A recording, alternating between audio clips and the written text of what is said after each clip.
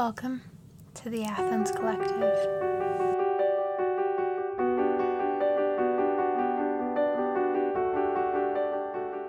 Welcome, one and all, to the Athens Collective.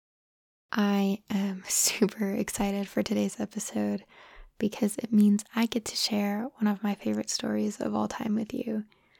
Recently, I found out that this story was available in the public domain, and I got really excited about it because that means I could read it all for you. With that said, this story is one that is best read with the illustrations included, so you might want to find a physical copy to follow along with. It's also quite a long story, so I'm actually going to be splitting it up into 3 long episodes. 3, not long, but 3 episodes. I hope that's okay. I'm also...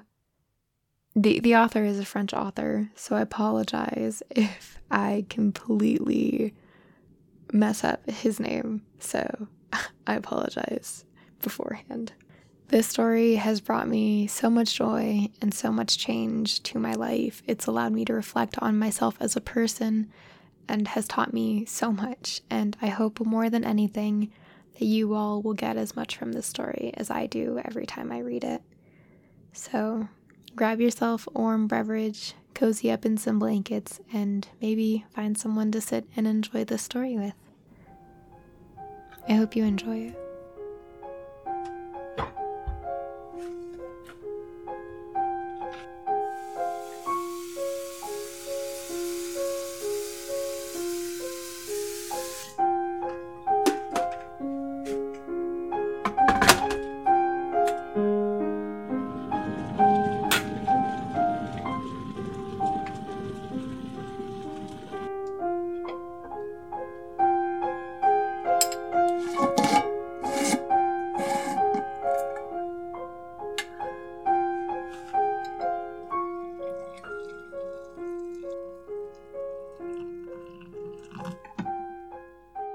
The Little Prince, written by Antoine de Saint-Exupéry.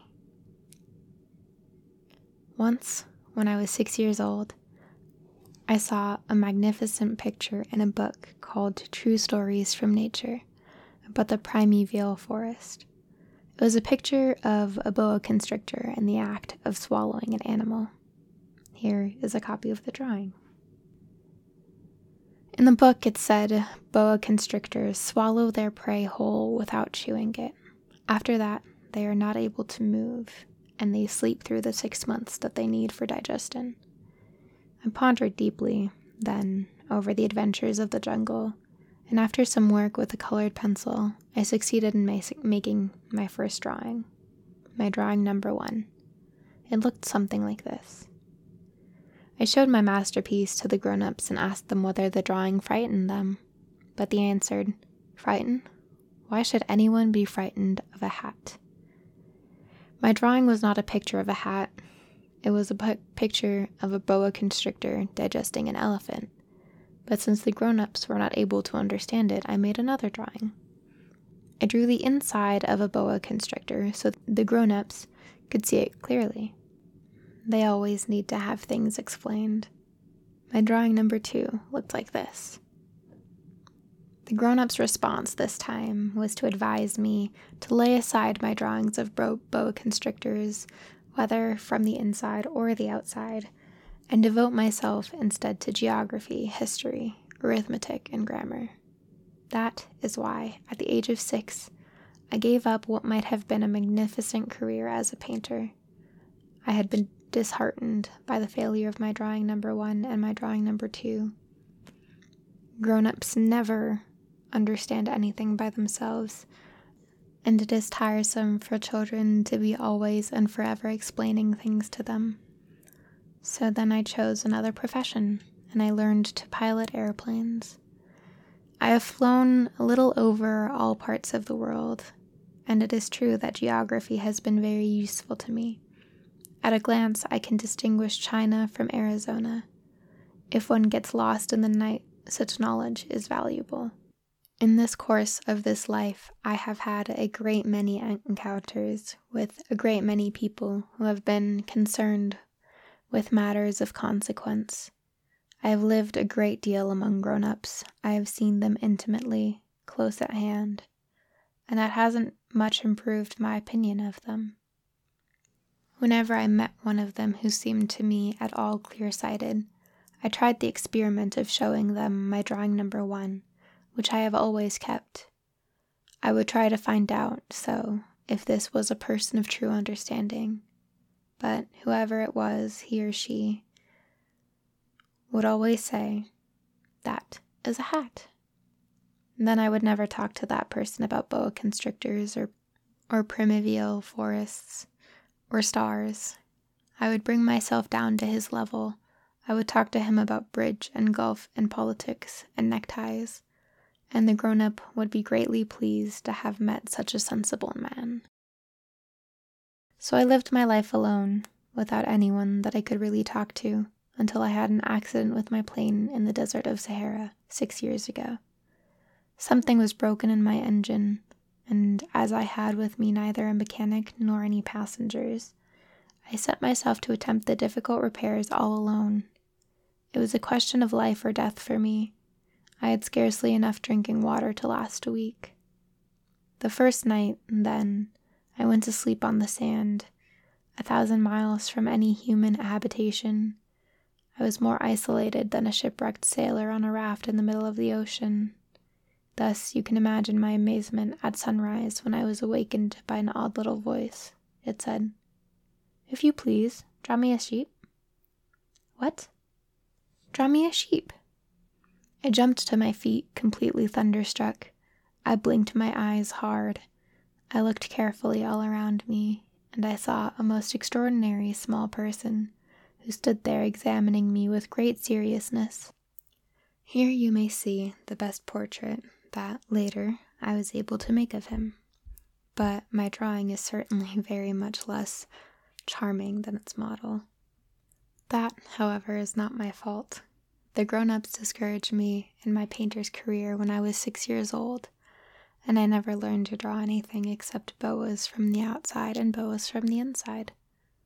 Now, I stared at this sudden apparition with my eyes fairly starting out of my head in astonishment. Remember, I had crashed in the desert 1,000 miles from my inhabited region, and yet my little man seemed neither to be straying uncertainly among the sands nor to be fainting from fatigue or hunger or thirst or fear. Nothing about him gave any suggestion of a child lost in the middle of a desert 1,000 miles from any human habitation. When I was last able to speak, I said to him, "But what are you doing here?" And in answer, he repeated very slowly, as if he were speaking of a matter of great consequence, "If you please, draw me a sheep." When a mystery is too overpowering, one dare not disobey. Absurd as it might seem to me, 1,000 miles from any human habitation and in danger of death, I took out my pocket and a sheet of paper and my fountain pen. But then I remembered how my studies had been concentrated on geography, history, arithmetic, and grammar. And I told the little chap, a little crossly too, that I did not know how to draw. He answered me, "That doesn't matter. Draw me a sheep." But I had never drawn a sheep, so I drew for him one of the 2 pictures I had drawn so often. It was that of the boa constrictor from the outside, and I was astonished to hear the fellow greet with it. No, I don't want an elephant inside a boa constrictor. A boa constrictor is a very dangerous creature, and an elephant is very cumbersome. Where I live, everything is very small. What I need is a sheep. Draw me a sheep." So then I made a drawing. He looked at it carefully, then he said, "No, a sheep is already very sickly. Make me another." So I made another sheep. My friend smiled gently and indulgently. "You see yourself," he said, "this is not a sheep. This is a ram. It has horns." So then I did my drawing over once more, but it was rejected too, just like the others. "This one is too old. I want a sheep that will live a long time. By this time, my patience was exhausted because I was in a hurry to start taking my engine apart. So I tossed off this drawing, and I threw out an explanation with it. This is only his box. The sheep you asked for is inside. I was very surprised to see a light break over the face of my young judge. That is exactly the way I wanted it. Do you think that this sheep will have to have a great deal of grass? Why? Because where I live, everything is very small. There will surely be enough grass for him, I said. It is a very small sheep that I have given you. He bent his head over the drawing. Not so small that. Look, he has gone to sleep. And that is how I made the acquaintance of the little prince. It took me a long time to learn where he came from, the little prince who asked me so many questions, never seemed to hear the ones I asked him. It was from words dropped by chance that, little by little, everything was revealed to me. The first time he saw my airplane, for instance, I shall not draw my airplane, that would be much too complicated for me. He asked me, "What is that object?" "That is not an object. It flies. It is an airplane. It is my airplane." And I was proud to have him learn that I could fly. He cried out then, "What? You dropped down from the sky?" "Yes," I answered modestly. "Oh, that is funny." And the little prince broke into a lovely peal of laughter, which irritated me very much. I like my misfortunes to be taken seriously. Then he added, "So you, too, come from the sky. Which is your planet?" At that moment, I caught a gleam of light in the impenetrable mystery of his presence, and I demanded abruptly, "Do you come from another planet?" But he did not reply. He tossed his head gently without taking his eyes from my plane. It is true that on that you can't have come from very far away. And he sank into a reverie which lasted a long time. Then, taking my sheep out of his pocket, he buried himself in the contemplation of his treasure. You can imagine how my curiosity was aroused by this half-confidence about the other planets. I made a great effort, therefore, to find out more on this subject. "My little man, where do you come from?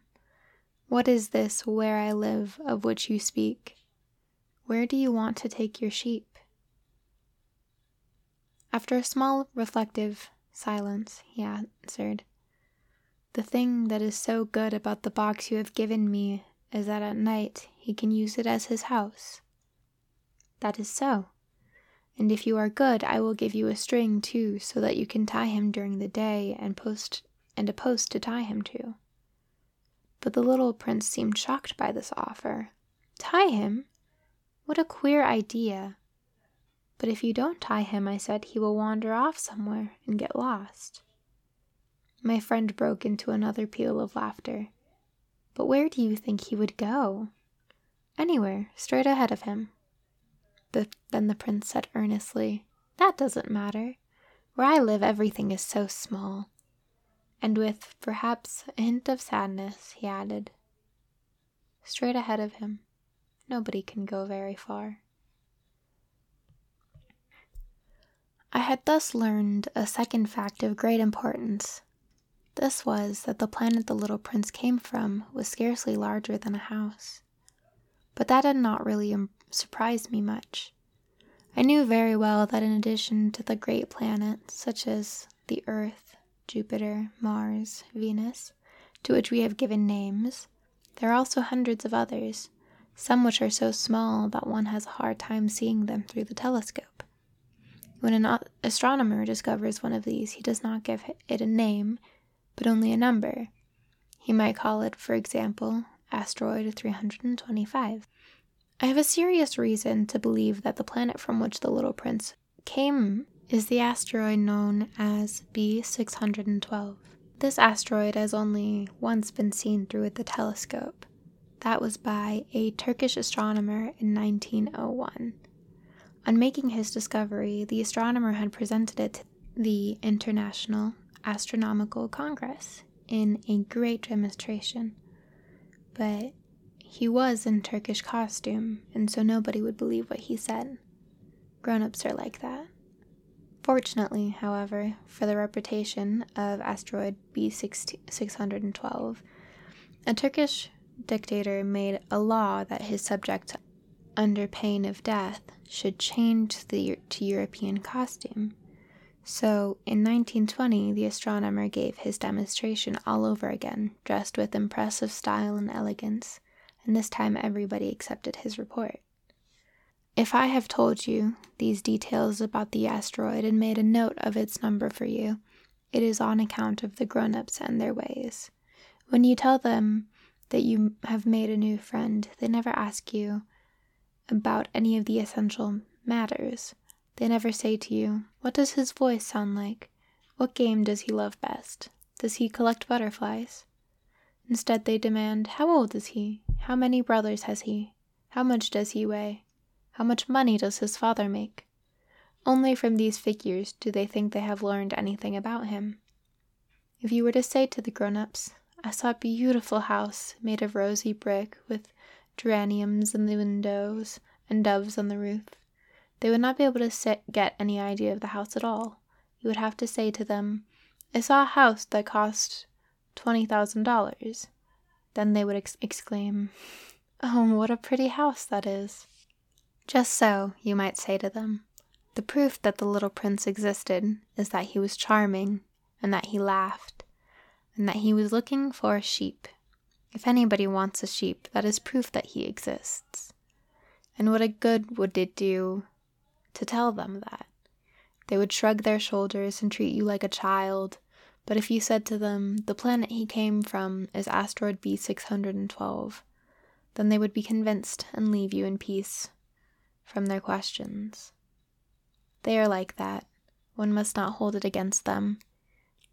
Children should always show great forbearance toward grown-up people, but certainly, for those of us who understand life, figures are a matter of indifference. I should have liked to begin this story in the fashion of the fairy tales. I should have liked to say, once upon a time there was a little prince who lived on a planet that was scarcely any bigger than himself, and who had need of a sheep. To those who understand life, that would have given a much greater air to the truth of my story, for I do not want anyone to read my book carelessly. I have suffered too much grief in setting down these memories. 6 years have already passed since my friend went away from me with his sheep. If I try to describe him here, it is to make sure that I shall not forget him. To forget a friend is sad. Not everyone has had a friend, and if I forget him, I may become like the grown-ups who are no longer interested in anything but figures. It is for that purpose, again, that I have brought a box of paints and some pencils. It is hard to take up drawing again at my age, when I have never made any pictures except those of a boa constrictor from the outside and the boa constrictor from the inside since I was 6. I shall certainly try to make my portraits as true to life as possible, but I am not at all sure of success. One drawing goes along all right, and another has no resemblance to its subject. I make some errors, too, in the little prince's height. In one place he is too tall, and in another too short. And I feel some doubts about the color of his costume, so I fumble along the best as I can, now good, now bad, and I hope generally fair to middling. In certain, more important details I shall make mistakes also, but that is something that will not be my fault. My friend never explained anything to me.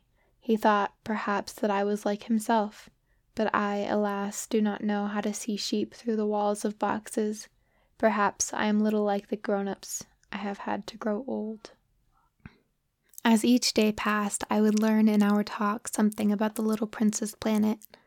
His departure from it, his journey, the information would come very slowly, as it might chance to fall from his thoughts. It was in this way that I heard on the 3rd day about the catastrophe of the baobabs. This time, once more, I had the sheep to thank for it, for the little prince asked me abruptly, as if seized by a grave doubt, Is it true?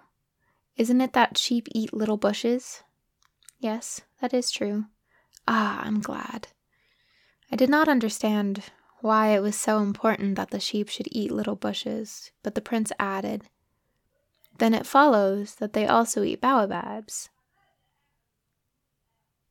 I pointed out to the little prince that baobabs were not little bushes, but on the contrary, trees as big as castles, and that even if he took a whole herd of elephants away with him, the herd would not eat up one single baobab. The idea of the herd of elephants made the little prince laugh. "We would have to put them one on top of the other," he said. But he made a wise comment. Before they grow so big, the baobab start out by being little. "That is strictly correct," I said. "But why do you want the sheep to eat the little baobabs?" He answered me at once. "Oh, come," as if he were speaking of something that was self-evident. And I was obliged to make a great mental effort to solve this problem, without any assistance. Indeed, as I had learned, there were on the planet where the little prince lived, as on all planets, good plants and bad plants. In consequence, there were good sets of seeds from good plants and bad seeds from bad plants. But seeds are invisible. They sleep deep in the heart of the earth's darkness until someone among them is seized with a desire to awaken. Then this little seed will stretch itself and begin, timidly at first, to push a charming little spring of inoffensively upward toward the sun. If it is only a sprout of radish or the sprig of a rose bush, one would let it grow wherever it might wish. But when it is a bad plant, one must destroy it as soon as possible, the very instant that one recognizes it. Now, there were some terrible seeds on the planet that was the home of the little prince, and these were the seeds of the baobab. The soil of that planet was infested with them. A baobab is something you will never, ever be able to get rid of if you attend to it too late.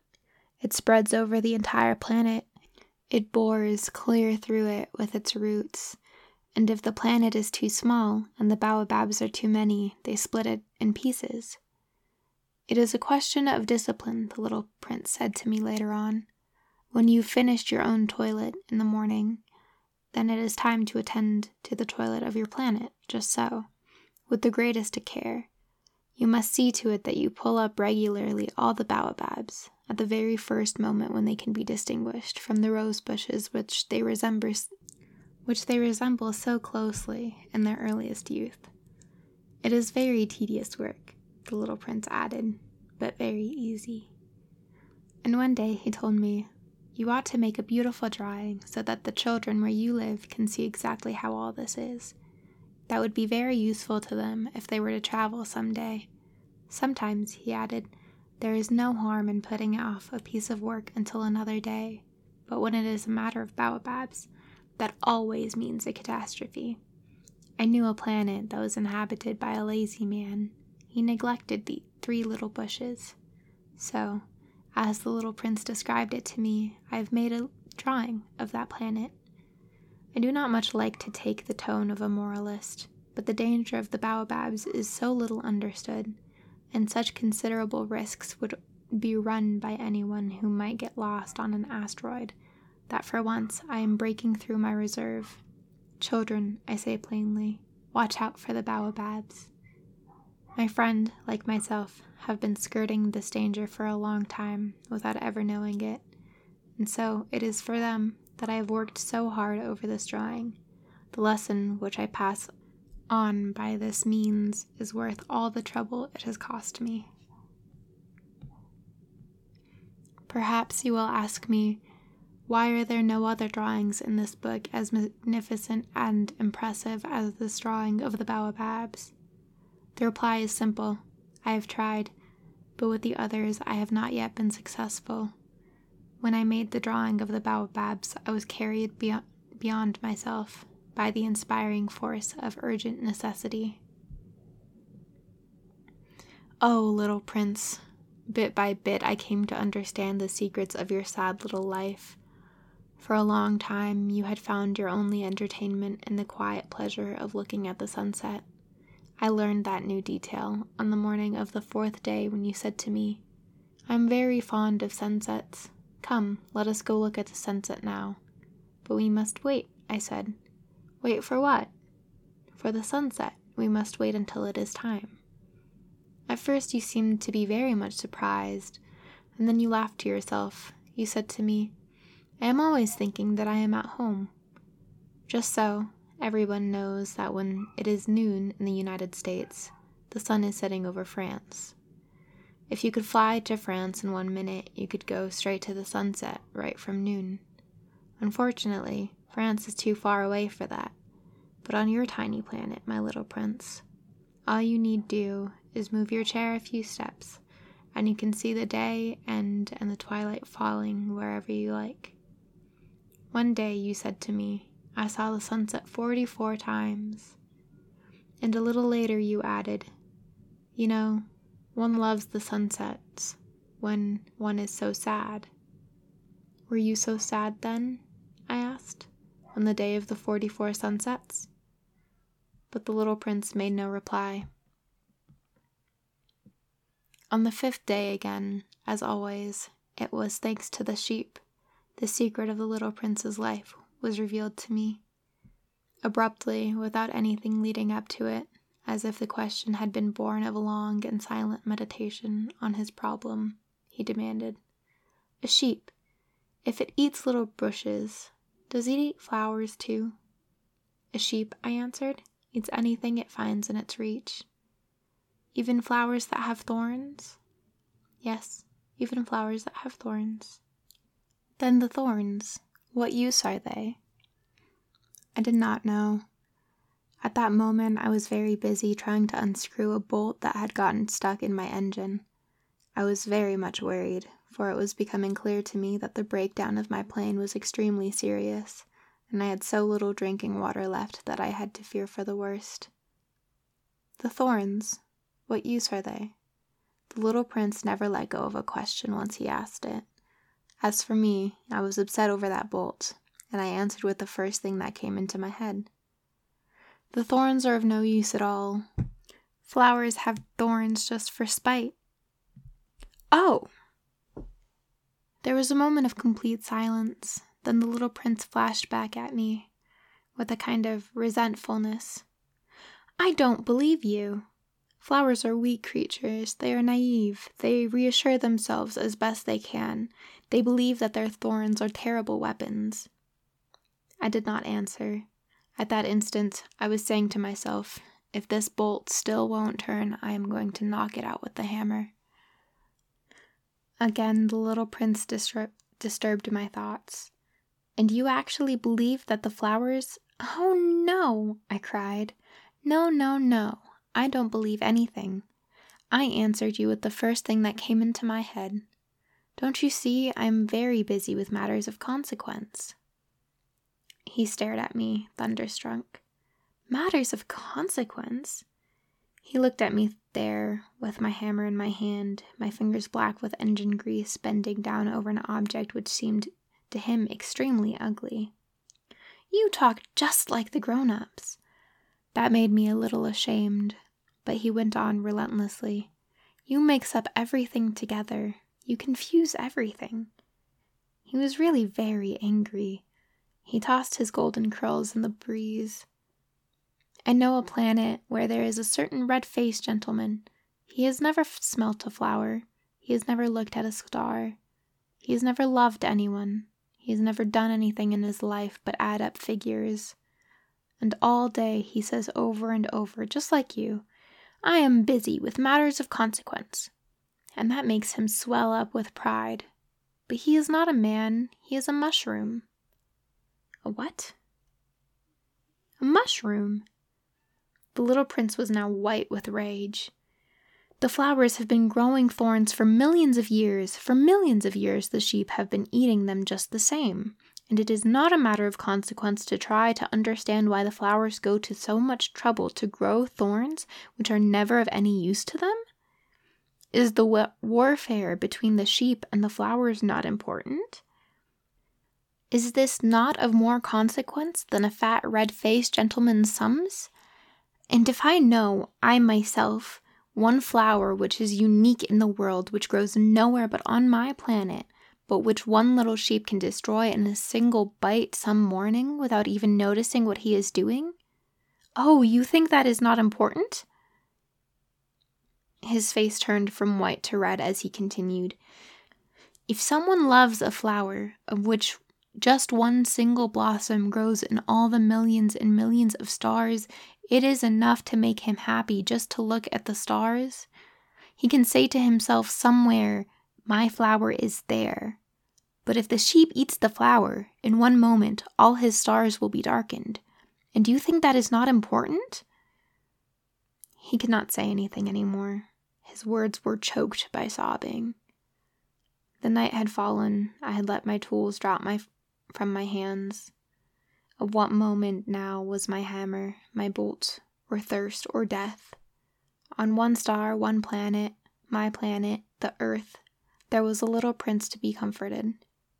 I took him in my arms and rocked him. I said to him, the flower that you love is not in danger. I will draw a muzzle for your sheep. I will draw you a railing to put around your flower. I did not know what to say to him. I felt awkward and blundering. I did not know how I could reach him, where I could overtake him, and go on hand in hand with him once more. It is such a secret place, the land of tears. I soon learned to know this flower better. On the little prince's planet, the flowers had always been very simple. They had only one ring of petals. They took no room up at all. They were a trouble to nobody. One morning, they would appear in the grass, and by night they would have faded peacefully away. But one day, from a scene blown from no one knew where, a new flower had come up, and the little prince had watched very closely over this small sprout, which was not like any other small sprouts on his planet. It might, you see, have been a new kind of baobab. The shrub soon stopped growing and began to get ready to produce a flower. The little prince, who was present at the first appearance of a huge bud, felt at once that some sort of miraculous apparition must emerge from it. But the flower was not satisfied to complete the preparations for her beauty in the shelter of her green chamber. She chose her colors with the greatest care. She dressed herself slowly. She adjusted her petals one by one. She did not wish to go out into the world all rumpled, like the field poppies. It was only in her full radiance of her beauty that she wished to appear.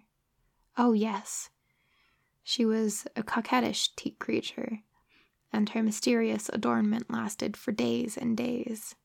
Then, one morning, exactly at sunrise, she suddenly showed herself. And after working on with all this painstaking precision, she yawned and said, I am scarcely awake. I beg that you will excuse me. My petals are still all disarranged. But the little prince could not restrain his admiration. Oh, how beautiful you are. Am I not? The flower responded sweetly. And I was born at the same moment as the sun. The little prince could guess easily enough that she was not any too modest, but how moving and how exciting she was. I think it is time for breakfast, she added an instant later, if you would have the kindness to think of my needs. And the little prince, completely abashed, went to look for a sprinkling can of water, so he tended to the flower. So, too, she began very quickly to torment him with her vanity, which was, if the truth be known, a little difficult to deal with. One day, for instance, when she was speaking of her 4 thorns, she said to the little prince, "Let the tigers come with their claws." "There are no tigers on my planet," the little prince objected, "and anyway, tigers do not eat weeds." "I am not a weed," the flower replied sweetly. "Please excuse me." "I am not at all afraid of tigers," she went on, "but I have a horror of drafts. I suppose you wouldn't have a screen for me." "A horror of drafts? That is bad luck for a plant," remarked the little prince, and added to himself, This flower is a very complex creature. At night, I want you to put me under a glass globe. It is very cold where you live, in the place I come from." But she interrupted herself at that point. She had come in the form of a seed. She could not have known anything of any other worlds. Embarrassed over having let herself be caught on the verge of such a naive untruth, she coughed 2 or 3 times in order to put the little prince in the wrong. "The screen? I was just going to go look for it when you spoke to me." Then she forced her cough a little more so that he should suffer from remorse just the same. So the little prince, in spite of all the good will that was inseparable from his love, had soon come to doubt her. He had taken seriously words which were without importance, and it made him very unhappy. "I ought not to have listened to her," he confided to me one day. "One never ought to listen to the flowers. One should simply look at them and breathe their fragrance. Mine perfumed all my planet, but I did not know how to take pleasure in all her grace. This tale of claws, which disturbed me so much, should only have filled my heart with tenderness and pity." As he continued his confidences, "The fact is that I did not know how to understand anything. I ought to have judged by deeds and not by words. She cast her fragrance and her radiance over me. I ought never to have run away from her. I ought to have guessed all the affection that lay behind her poor little stratagems. Flowers are so inconsistent, but I was too young to know how to love her." I believe that for his escape, he took advantage of the migration of a flock of wild birds. On the morning of his departure, he put his planet in perfect order. He carefully cleaned out his active volcanoes. He possessed 2 active volcanoes, and they were very convenient for heating his breakfast in the morning. He also had 1 volcano that was extinct, but, as he said, one never knows. So he cleaned out the extinct volcano too. If they are all well cleaned out, volcanoes burn slowly and steadily without any eruptions. Volcanic eruptions are like fires in a chimney. On our world, we are obviously much too small to clean out our volcanoes. That is why they bring no end of trouble upon us. The little prince also pulled up with a certain sense of dejection that last the little shoots of the baobabs. He believed that he would never want to return, but on this last morning all these familiar tasks seemed very precious to him, and when he watered the flower for the last time and prepared to place her under the shelter of her glass globe, he realized that he was very close to tears. "Goodbye," he said to the flower, but she made no answer. "Goodbye," he said again. The flower coughed, but it was not because she had a cold. "I have been silly," she said to him at last. "I ask your forgiveness. Try to be happy." He was surprised by this absence of reproaches. He stood there, all bewildered, the glass globe held arrested in mid-air. He did not understand this quiet sweetness. "Of course I love you," the flower said to him. "It is my fault that you have known it all the while. That is of no importance. But you have been just as foolish as I. Try to be happy. Let the glass globe be. I don't want it anymore." "But the wind?" "My cold is not so bad as all that. The cool night air will do me good. I am a flower." "But the animals?" "Well, I must endure the presence of 2 or 3 caterpillars if I wish to become acquainted with the butterflies. It seems that they are very beautiful. And if not the butterflies and the caterpillars, who will call upon me? You will be far away. As for the large animals, I'm not at all afraid of any of them. I have my claws." And naively she showed her 4 thorns. Then she added, "Don't linger like this. You have decided to go. Now go." For She did not want him to see her crying. She was such a proud flower.